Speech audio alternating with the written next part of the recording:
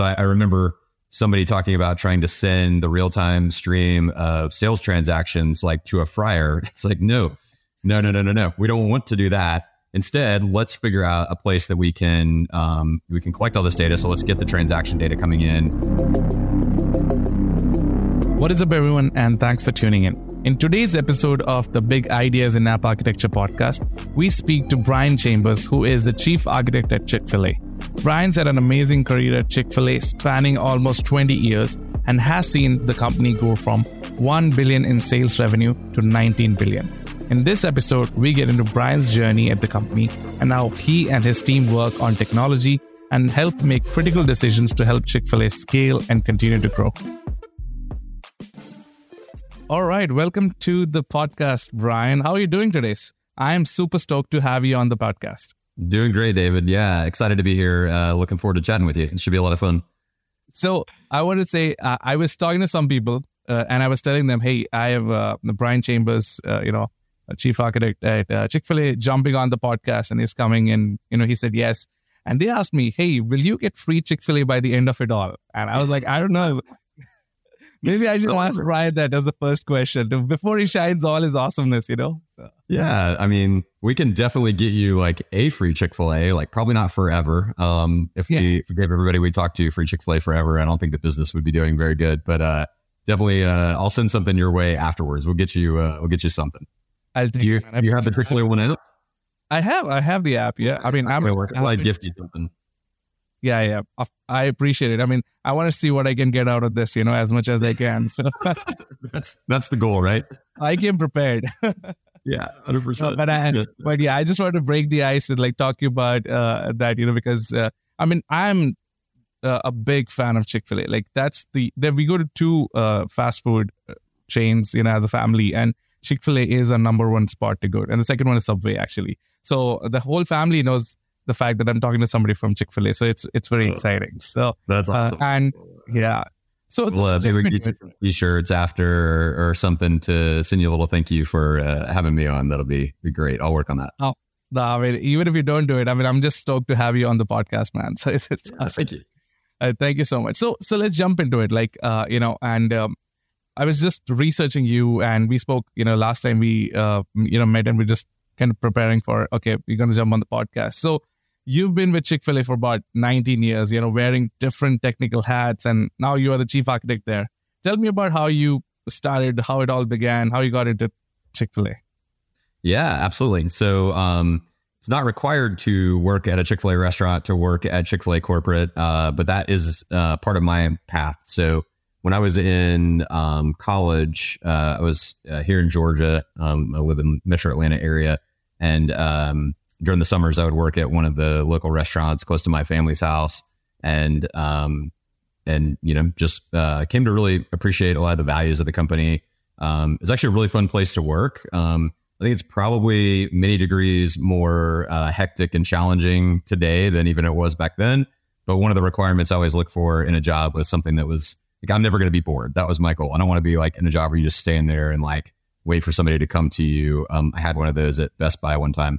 It was super boring, but Chick-fil-A was my job after that. And Chick-fil-A was never boring. Like there was always something to do. There were always people to serve. The drive-through, or bagging orders on a Saturday morning in like a suburban area. It was just like super busy, super engaging, really fun. And there were just like a lot of good people who worked there and were part of it. So when I finished school, Chick-fil-A actually interviewed on campus at the University of Georgia where I went. And so I kind of followed that path of interviewing and got a couple offers, accepted the Chick-fil-A one, immediately when it was given. And I guess the rest is history. I can tell you more about some of the roles I've been through and how things have changed, but that's sort of the story of how I got there, at least.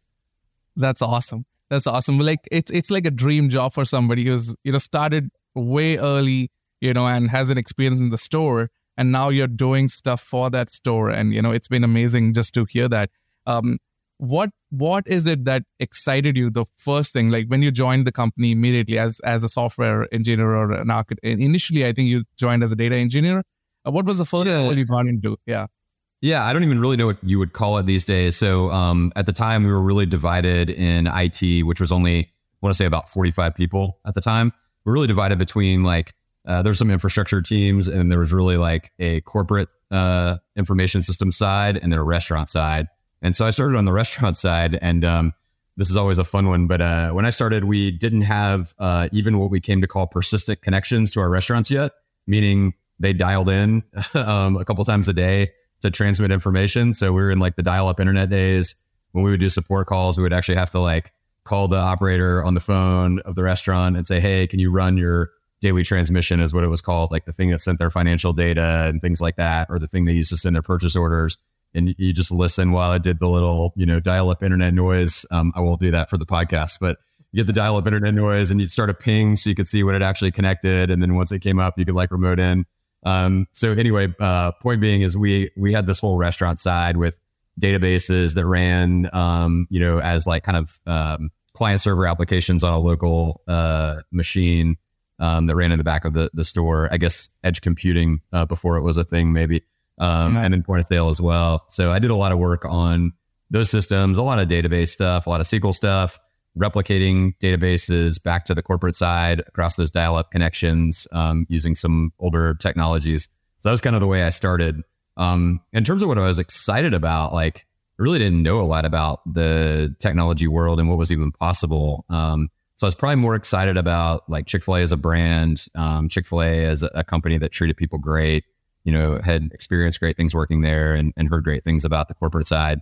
And so I kind of just learned a lot about what was possible, I think, over the first couple of years of my career. Had a lot of fun with what I did.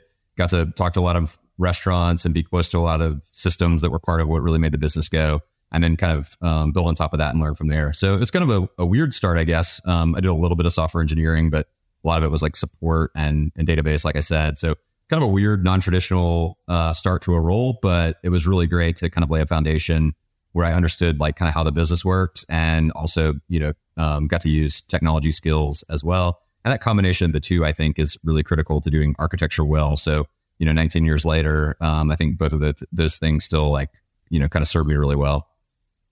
Wow, that's awesome. I mean, it's great to know like how it all comes together, right? So I was just thinking, Chick-fil-A has this amazing success story. And, I recently read an article that Chick-fil-A is nearly reaching 19 billion in sales. And that's like 19 years ago, around about the time you started, which is like a billion. So I was like curious to, understand, how did this massive growth happen? And, how much did, modernization, technology and innovation play to enable this growth? Because to what you were saying, like you had a really small tech shop and this massive growth to 19 billion, in sales, how did all that come together, Yeah, we were around $1 billion, just over $1 billion. They just celebrated that when I started.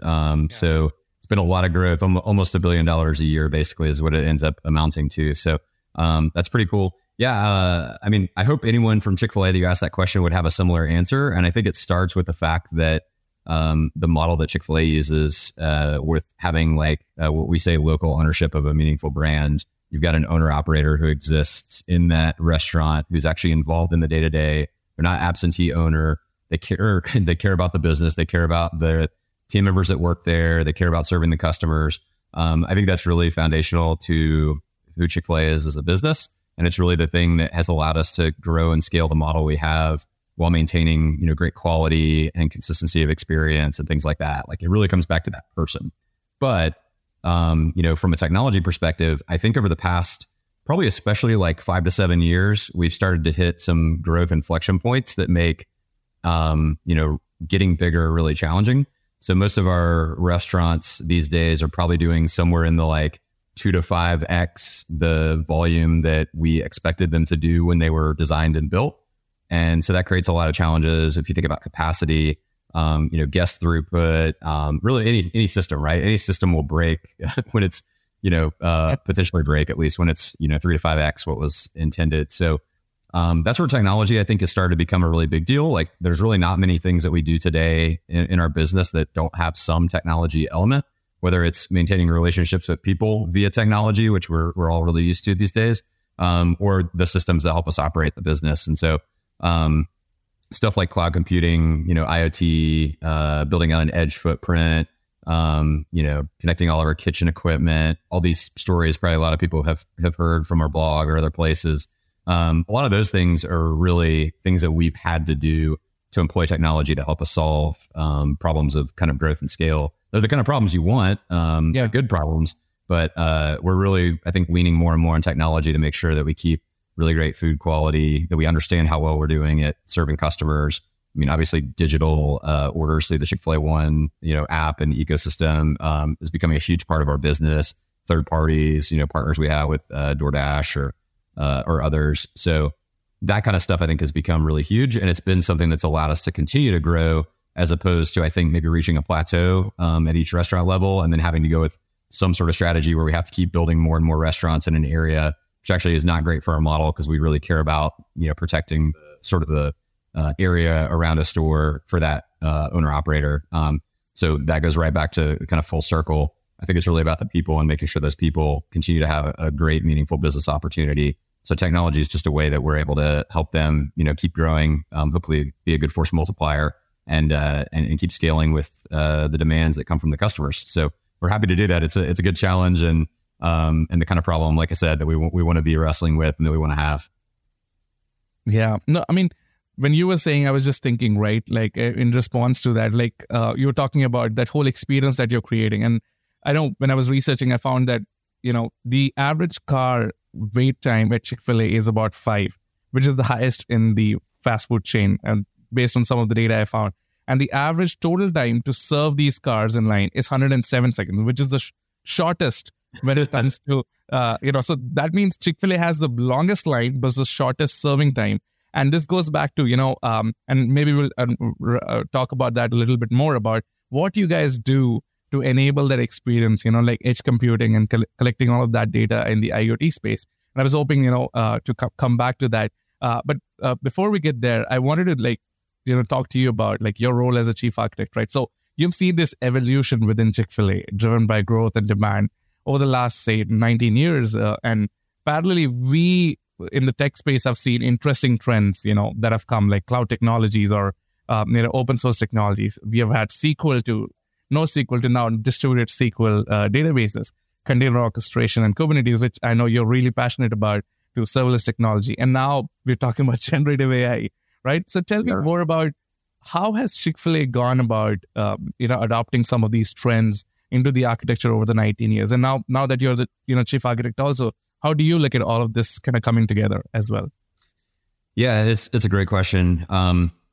I think it's been a different answer at different points in time, but I kind of see that same inflection point where technology became really critical to the business success. It also is around the same time that I think we shifted from what maybe I would call a traditional kind of legacy technology mindset, like a lot of the big, middleware platforms and not a lot of custom software development from scratch in a programming language like Go or Java or whatever.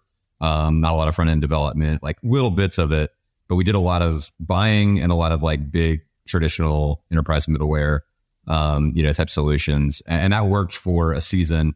But in that time period we're talking about, call it 8 years ago, we started to make some culture shifts in terms of how we were going to do technology. And we shifted a lot towards, hey, we're going to need to be able to build our own software, from scratch, deploy things into the cloud, which is just emerging, around that time period.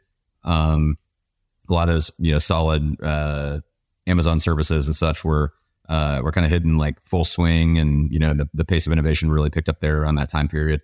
So we knew that to get where we were going to ultimately need to go, we were going to have to build that muscle and start building custom things internally. And when you do that, there's all kinds of stuff that you embrace in the process. And so for us, kind of the cloud computing, along with adopting, a form of DevOps. I know we could talk about what that is and what that means pretty endlessly, but trying to have, product focused engineering teams that were autonomous, didn't have outside dependencies wherever possible. And then we're focused on rapid iteration, agile development, getting feedback quickly, small features, et cetera. So we embraced that methodology. We built up a lot of software engineering, first through hiring contractors, to be honest, but over time, staff. So we probably went from 5 or 6 software engineers, 8 years ago to, 150 or 200 plus at least that many, contractors and partners. So quite small to quite sizable. We kind of embrace all those things at the same time. And it sort of let us do some things that I think surprised the business in terms of being able to deliver some solutions rapidly, or just solve some problems that either were attempted before and failed, or just like things that didn't scale as well. So we're able to kind of, pick the right things, I think, at the right time, and let that take us some places. And then for me, philosophically, when I think about how we look at what's new, I'd say we chart a course like that we believe in and that we can observe the results of, and then watch it and look for places where there's pain, where there's challenges, where we can iterate. And then, of course, also be watching the tech landscape and see, like, is there something that solves problems that we have? Maybe that's not our biggest problem, but it's like, if we just shift over this direction, we're actually setting ourselves up for like the next 5 big things that are going to be beneficial to us. So really just trying to kind of think of it as navigating. I don't think there's usually right answers in this kind of work. I think it's really what is going to work for your current situation. And so that context is super important. So I just try and keep that context front of mind, and then watch that landscape, both the business one and the tech one, and see what makes sense. And then we test a lot of things too. Some of it's intuition and some of it's just, hey, let's try this out and see what kind of value it produces. And then we'll see at the end, was that a good idea and should we scale it? Or was it a good idea because it was an idea, but it's not going to work, so let's shelve it or, discard it or whatever. So that's kind of the way that I think we've evolved since. And that's brought us a lot of places, from edge computing, IoT, generative AI, all the stuff you mentioned. Right. So I was just curious, like you were mentioning, you went from 5 developers or software engineers to 150, and now you have a very strong, enterprise architect team, and then you're leading chief architect as well in your role and in that capacity. How do you handle, developers coming to you and say, well, I want to start using, say, Spark to process all our data, and how do you make those decisions on a day-to-day basis as to, like, what does your team kind of do to handle those things? Yeah, no, that never happens. Everybody just uses exactly what we told them before. No, not at all. I mean, this is a frequent thing, of course. So like one thing I think is super important is like our architecture team is great. We have some super smart people with a ton of great experience, but not every great idea that comes to Chick-fil-A will come from our team. They will come from all over the place. They'll come from operators in field. They'll come from, other engineers. They'll come from all over the place. So we know that we don't have a monopoly on good ideas, and we need to see where, and we also aren't experiencing a lot of the pain that like a particular team might be experiencing. So we don't have a firsthand knowledge of the problem. Sometimes we may understand it, but we may not be in it. So a lot of great ideas are going to come from other places, 100% for sure. So we see this all the time, and what we try and do is it's a little bit of a art for us right now. Like we're trying to put some more structure around like what actually would be a proof of concept. Like, hey, we want to do a POC with this thing. What does that actually mean? Like, what are you testing? So sort of like scientific method. Like, what's your hypothesis? How are you going to test that? What's going to happen at the end? What if we decide it doesn't make sense to go forward? Like you loved it, but it's not a good fit right now. Can you roll it back? What will that look like? So we're trying to put some more rigor around that process right now, because I think we've gotten big enough and we have enough ideas that are going all the time that we potentially could have like stuff diverging all over the place. Right. It wasn't as much of a problem when we were smaller because we could manage it relationally. We're having to start managing it with process a little bit more. But we try and take an approach of like, okay, let's hear out the idea. Let's see, does it potentially make sense? Could it be a solution just for a team, or would it be more widely applicable to the enterprise? And then, same thing. Let's try it out. Let's see what we learn, and kind of evaluate from there. So we have like a innovation process internally that we use that I think is pretty good for just putting structure to things like this. It's understand, what is the problem? What's the nature of it? Imagine, what possible solutions could exist to this problem. Prototype, let's try some stuff out. And then that's kind of the pause. And then after that, we validate and then we launch. So we're cool with a lot of understand, imagine, prototype work, as long as we get to that validate stage and say, okay, does this make sense for us?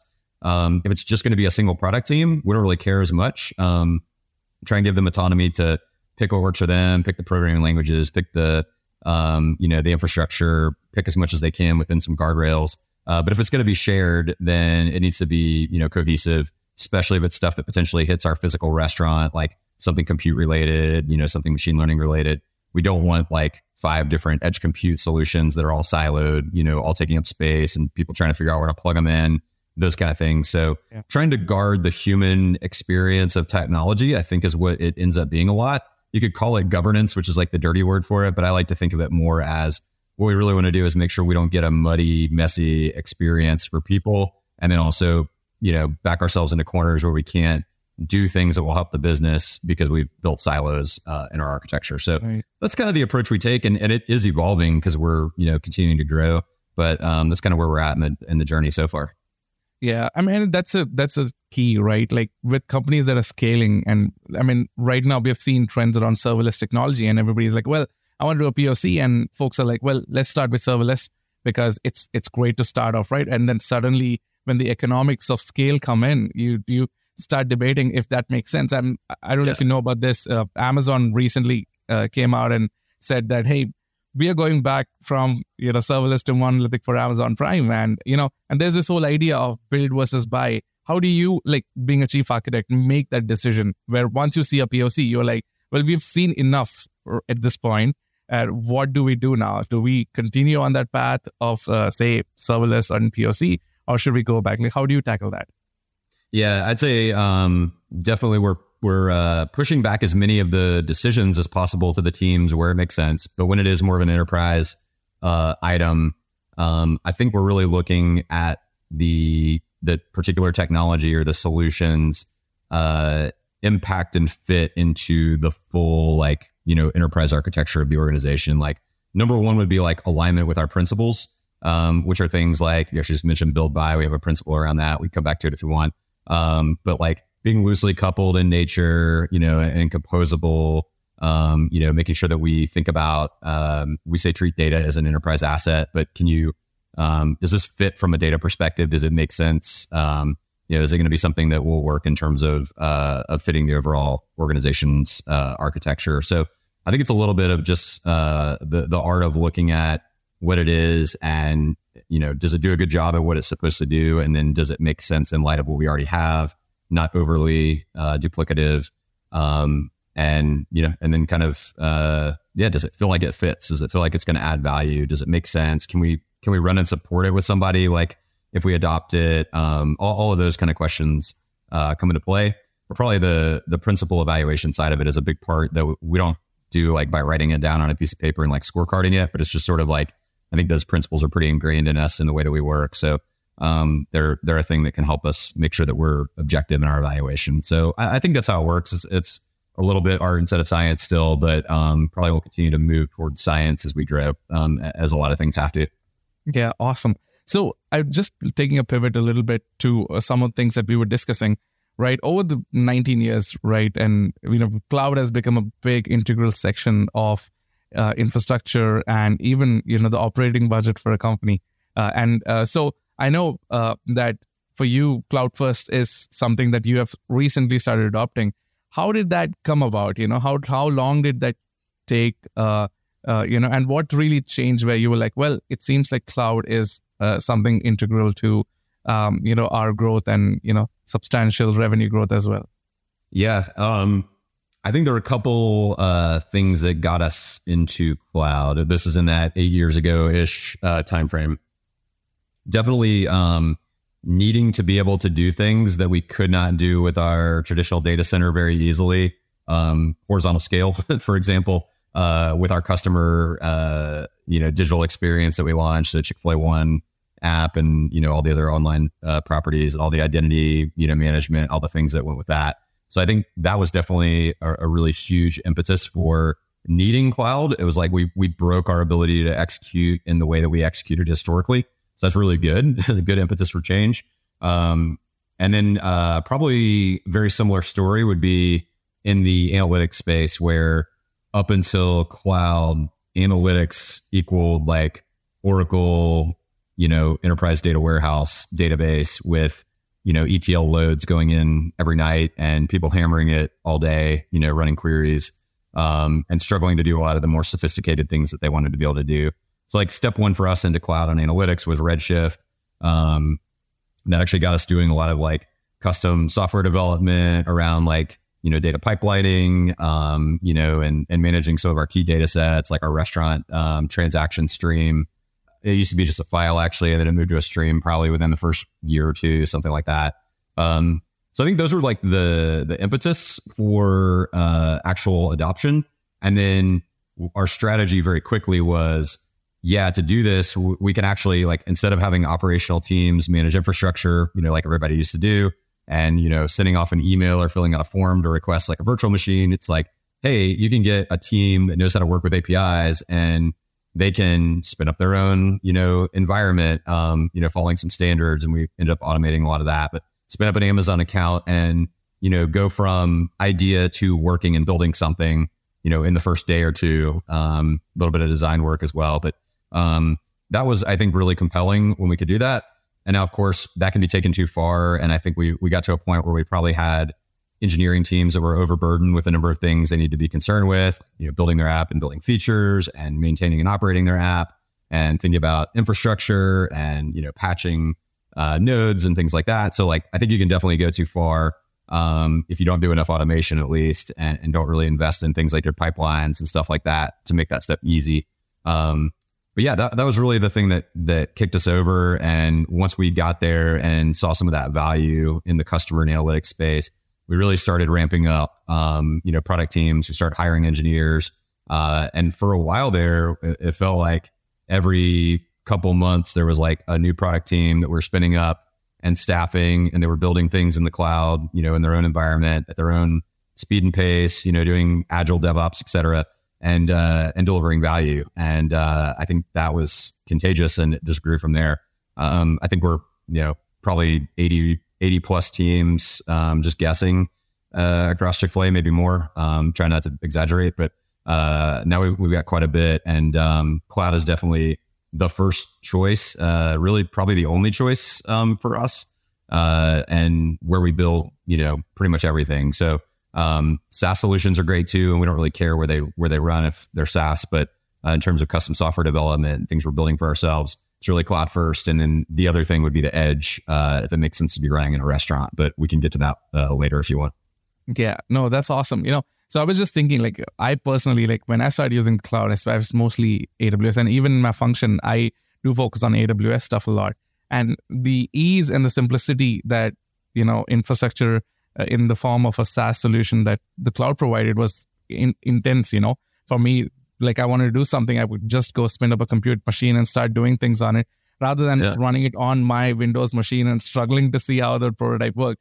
But at some point that changed with, of course, Kubernetes coming in, containers and Dockers. That also helped.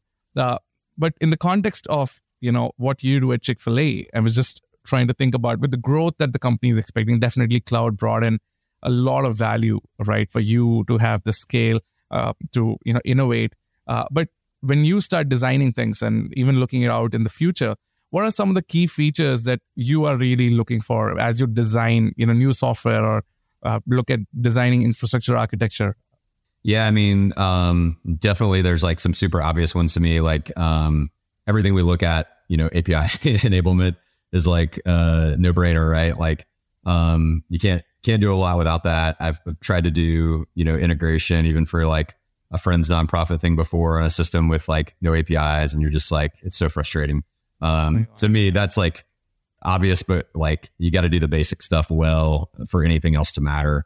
So that's huge.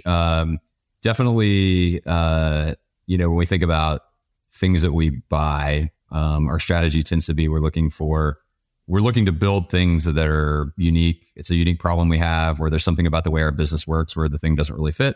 And then we're looking to like pick things off the shelf for as many of the other cases as possible. So, looking for, if we're building, we're looking for components, I think, that give you like a good solid foundation, like not overly complex, but like reasonable abstractions, that make things, I guess, more like consumable and understandable. And really, like, also, I think we're starting to trend into some of the things that just make life easier. Like you can do anything you want, with a cloud account pretty much, like given time. But a lot of that work is not necessarily the thing that differentiates us. So like, we don't need to be the world's greatest at like ingress or messaging or whatever else. So trying to pick things that are, that are services that we can build on top of and still, sort of express the uniqueness of Chick-fil-A and some of the solutions, but also not spend a lot of energy and time on things that maybe we can get elsewhere, even if they're like part of composing that solution. So I'd actually say that like building something completely from scratch is super rare for anyone, right? Like most people are going to be stitching together open source with some custom stuff. Maybe the actual like business logic of their app is probably unique to them, but they're building on some kind of foundation. We're all kind of like benefiting from all the stuff the community is doing. And so, we're the same. We try and leverage all that stuff and kind of build like layers, that make sense and that are still like reasonable, if not easy, to operate in the process. I don't know. How about you? How do you think about it? No, I think in a similar way. Whenever I am trying to design something, and previously, I used to like put stuff together, but then as APIs start coming, as we start thinking about microservices and even nano services, right? Like my philosophy also personally is building things in a way that they can be reused across multiple teams. And, making changes is way more easier. You don't have to bring things down, apart from these things, like I personally, and the kind of situations I've been in, typically I have to also consider, scale or high availability and avoiding downtimes. And my experience was, working with lots of use cases where, IoT use cases where infrastructure couldn't go down. So I've worked with a company where, they had pipelines where oil is getting generated, right? And they had to get the telemetry data. And you're talking about tens of thousands of transactions happening per second. And you needed scale. And you have to make sure that data is correct because it can affect the gas prices next day, affecting how much I have to pay. So it's critical business. So the ability for the infrastructure to scale, for the app to scale, and high availability and avoiding downtimes was equally important in the the design process. But I do agree with you. The whole idea of composability or the Lego based design philosophy is, I think, the right approach, and I don't think we should be going back from that. That's how I look at it. So just based on that, I know you have different systems that you work on as well at Chick-fil-A, like POS system, and you have to think about supply chain and getting the right ingredients and stuff to each of these, restaurants or, the locations that you have. And then you have mobile apps and all these different, how important is, scale, high availability or zero downtime to different use cases? And maybe you can take one of those and kind of help, folks who are listening who are interested in designing similar systems to kind of think about how to approach them. Yeah, sure. I mean, I think the most obvious and easy to understand for listeners would be what we do from a Chick-fil-A One backend perspective. So that's tangible, right? It's a mobile app. You can order from it. You can manage your profile. There's loyalty program, all of those kinds of things. And that's like super important to scale because we do things like the campaign that we've had the last couple of weeks that generate huge amounts of traffic, even beyond what's normal for us, during like a lunch rush or something like that. So some of these marketing campaigns are the biggest drivers, especially when there's something free involved.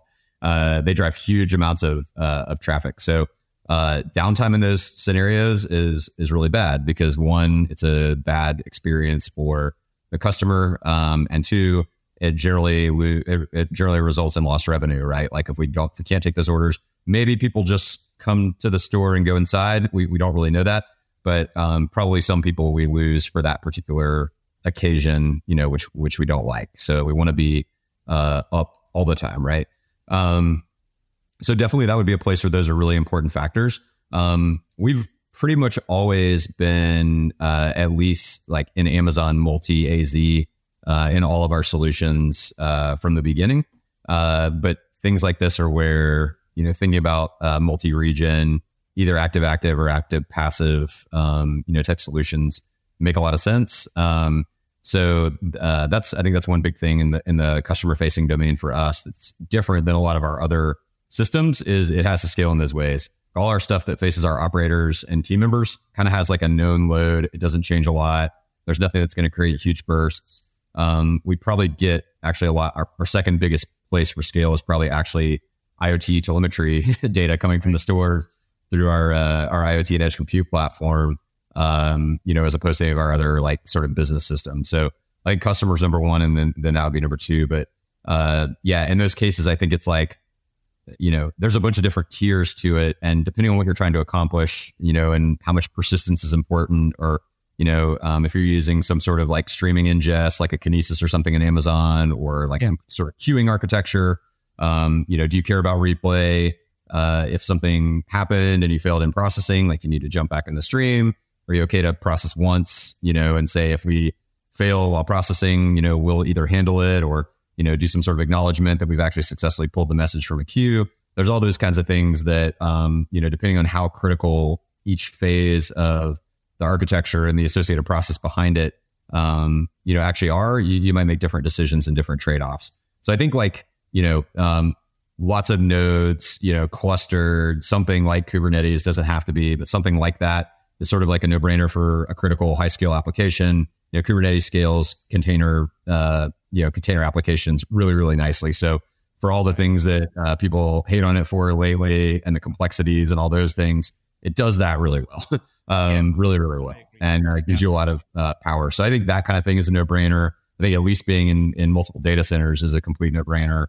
Hopefully, spread out across multiple regions in some sort of form. And then it starts getting into the application components, beyond maybe like a single container. And like, so what's your persistent strategy? How are you going to scale that? Is it going to be multi-region? How do you deal with all the problems that come with that?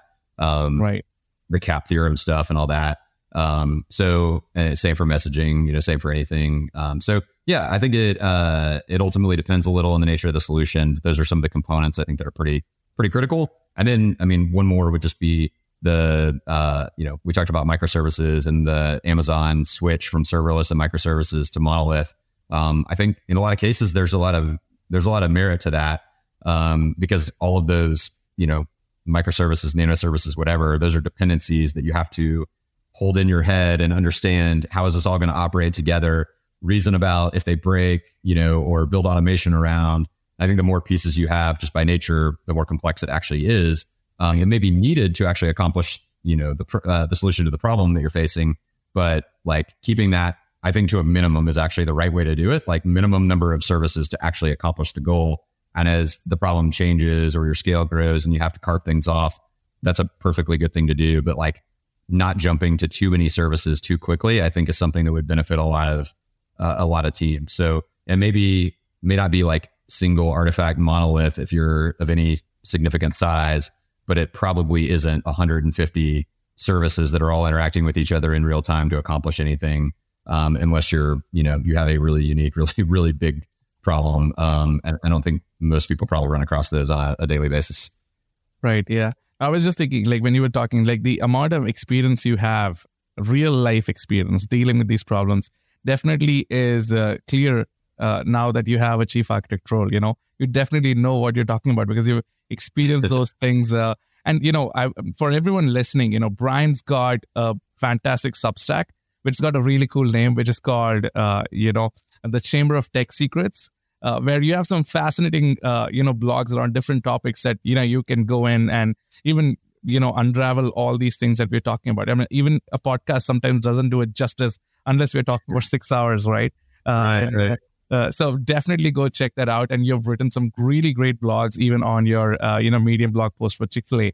And from there, I wanted to go back to some of the things that you were mentioning. That is the retail edge piece, which was fascinating for me when I started reading about it after I spoke to you.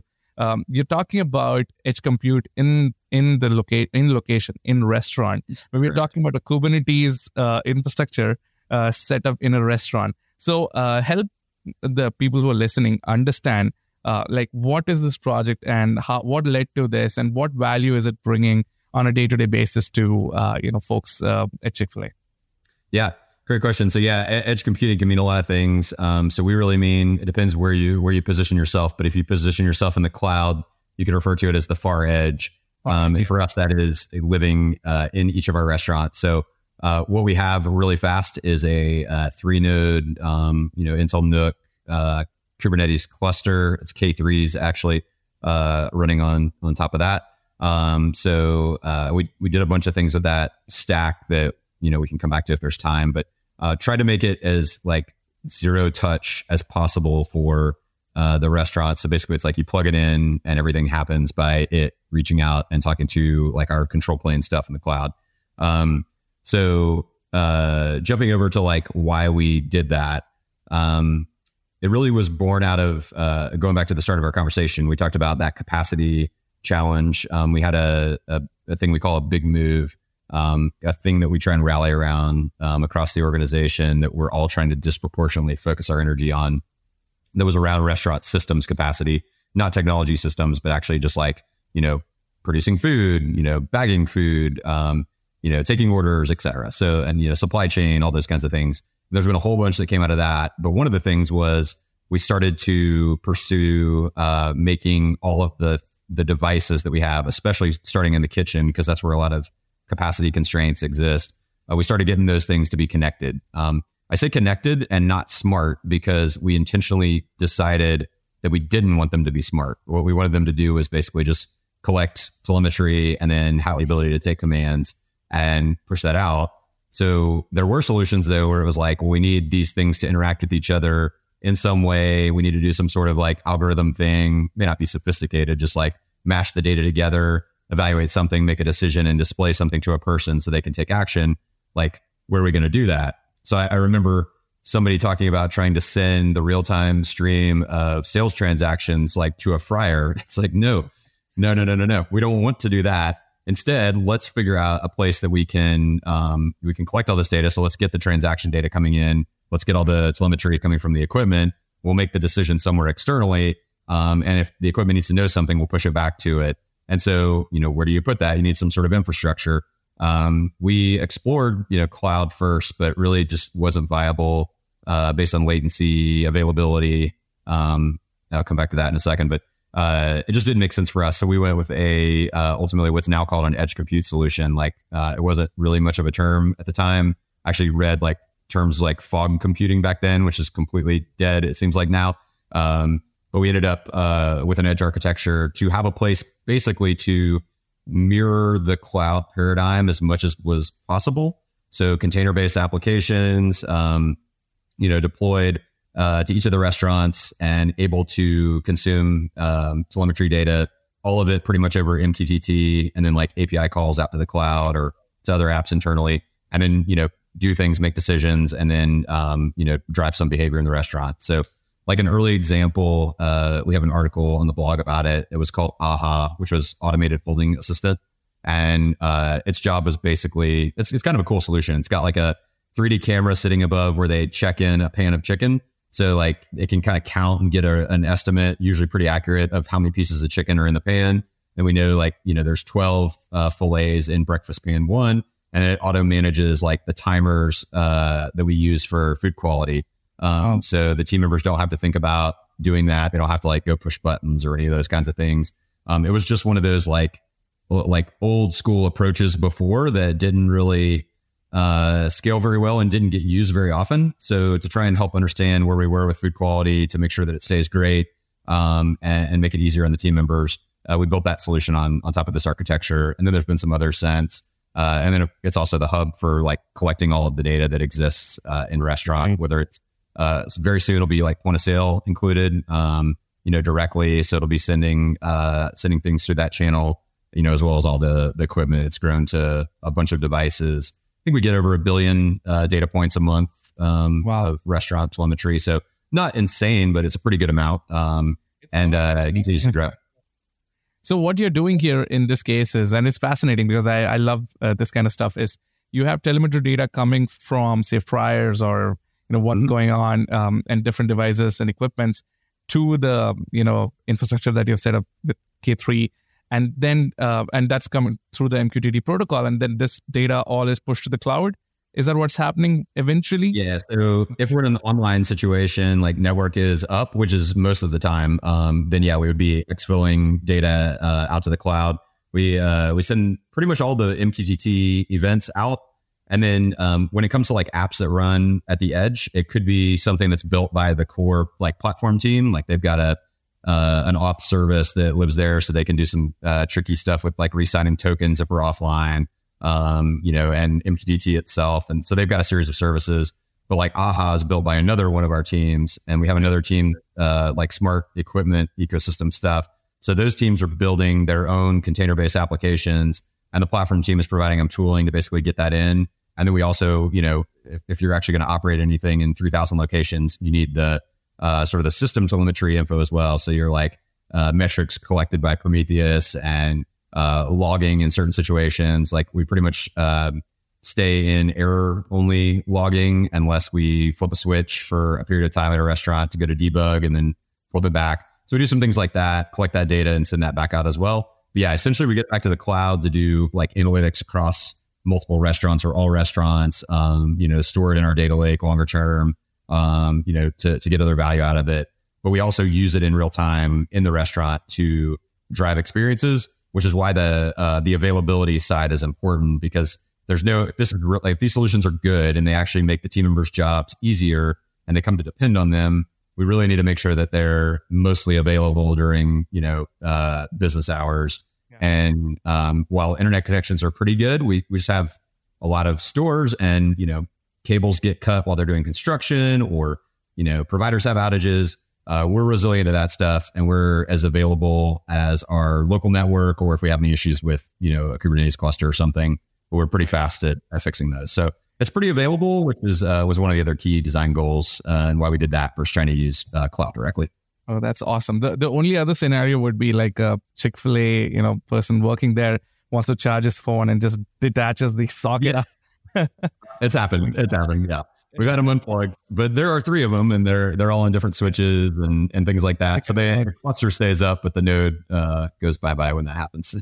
I mean, yeah, I love when stuff is put together in cluster, right? Even with Cockroach, right? Like one of the most fascinating things is that we provide a consistent database which is split across multiple nodes in a cluster across multiple regions, right? So the scenarios like where this can be used is always exciting for me to hear. So we were talking about data, right? And as we close out, I just wanted to ask a few more questions around. You talked about data being critical with telemetry information coming in. Tell me more about your database landscape and how do you go about choosing this data stack for what or where the data needs to be stored, and the analytics piece of it. I know you mentioned Redshift, but there's also been a big player in the market like Snowflake. And have you ever come across distributed SQL is a need for your requirements and things like. So how do you go about that? Yeah, it definitely varies a lot, like team to team. So, I mean, I'd say the centers of gravity that we tend to have are a lot of Postgres. So that's probably what most teams that are doing like SQL based databases have on the back end for their applications, or even like, I won't say analytics, but like the reporting side of analytics. So I want a fast answer to a known question. That kind of stuff, a lot of Postgres or like an Amazon Aurora, it's Postgres compliant. So got a number of those things that are out there. Definitely a lot of like DynamoDB when it's NoSQL. I mean, in terms of Amazon services, like a couple of those early ones, EC2 obviously, and S3, and then but like DynamoDB are just, so good in my opinion. Like everything's going to have its limitations, but it's been great. So we use that quite a bit. On the actual analytics side, like we've got a Databricks footprint that's newer, maybe a year old or so. One of the guys on my team, his name's Aaron Reese. He's actually spoken about that recently at a Databricks event, so people might be able to Google and find that if they're interested.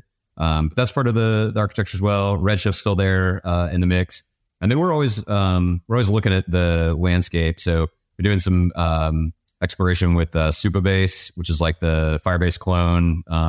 It's Postgres compatible as well from a syntax perspective, so that's cool. We've looked at Cockroach as well in the past and done some playing around with that.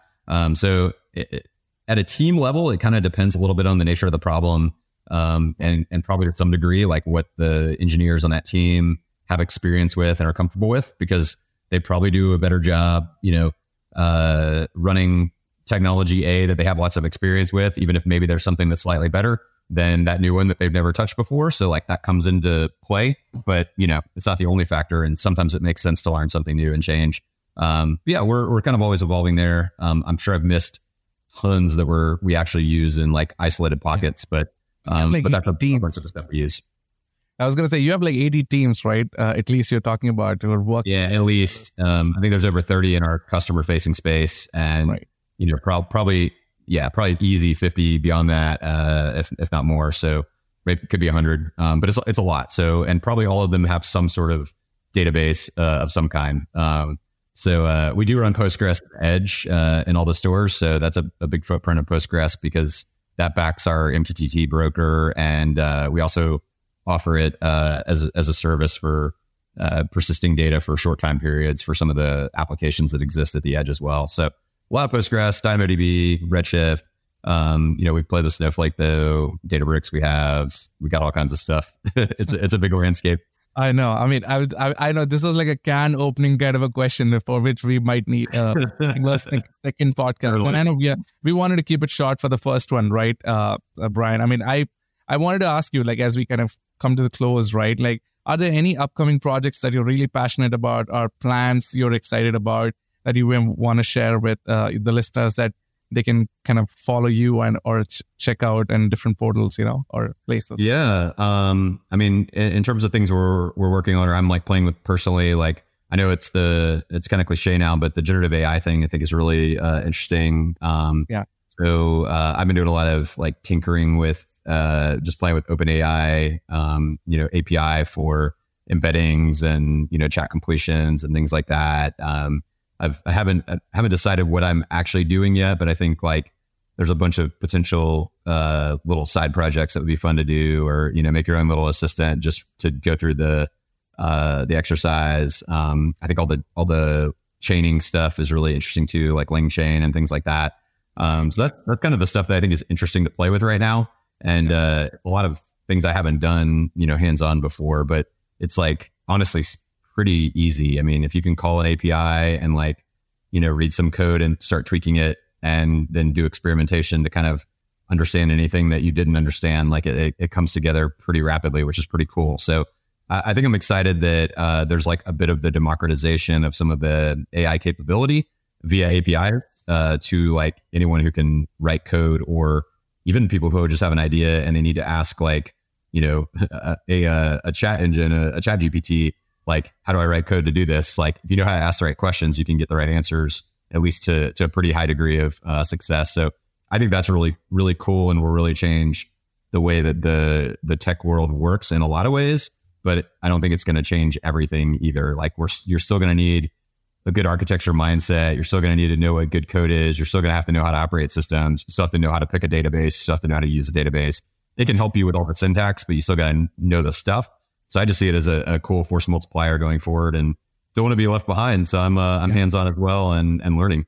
No, that's good. I mean, we are part of the same community is what I would say. Like in my free time, that's all I'm doing. I'm testing some stuff with LangChain and Cockroach stuff as well. I think it's fascinating. Cool. I don't know if you know, like yesterday, OpenAI came out and said, okay, the browser plugin is no more available. I think they found like an error or an issue where some fraud could happen. So that's gone for a few days. So it's a bummer because I was using that. Just trying to use it. Here's one really fun use case of how I'm using it. And me and my wife, we're on this smoothie, diet-based plan. So what we did was we asked ChatGPT, give us a 21-day smoothie weight loss program or whatever that is. And it came up with a proper plan. And then I used the Instacart plugin that is available on ChatGPT. And it got me an ingredients list with a link. And when I click on that link, it takes me straight to Aldi or, Sprouts, where I can directly get. So when I looked at it, I was like, this is fascinating because now you're looking at AI going more than being just a productivity tool, right? Mm-hmm. So it's fascinating. And so we'll come back and we'll dive into this. Again, I just wanted to say, as we close, it's been an absolute pleasure to have you in the Big Ideas in App Architecture podcast. I mean, your knowledge about things and what you worked on over 20 years is fascinating, I am going to say, everyone who's listening to the podcast, please go follow Brian on his LinkedIn. He does some amazing stuff. He shares a lot. He has this attitude to give and enable the community. And are there any other places, Brian, that folks can follow you on other than your, tech, secrets Substack and your LinkedIn as well as a blog. Are there any other places they can follow you and kind of learn from you is what I would say. If you can. Yeah, those are probably the main ones. The Substack is brianchambers.substack.com, Chamber of Tech Secrets one. So that's a great place. And then I'm on Twitter as well, BRICHAMB. Not quite as active, but I'm there. So those are probably the main ones. Time to be on Twitter right now. Yeah. I'm trying to minimize the socials and the distractions and the need for constant dopamine hits every moment of every day at the moment. So trying to figure out how to get back to being like a normal human who can focus on something for more than a few minutes without multitasking or changing. So that's one of my my personal quests at the moment that I'm early in, but working on it. Yeah. No, I think most of us who have been through this over the last decade with social media are going through some sort of a detox and a kind of cleanup process. So, but again, that's a struggle for all of us, but I thank you again for kind of sharing that. But overall, Brian, thank you once again for hopping on this call. It's been an absolute pleasure. And, I look forward to more conversations with you and, following all the amazing things that you're working on. So thank you again. Yeah, it was my pleasure to be here. Thanks so much. I thoroughly enjoyed it. And yeah, let's do it again soon.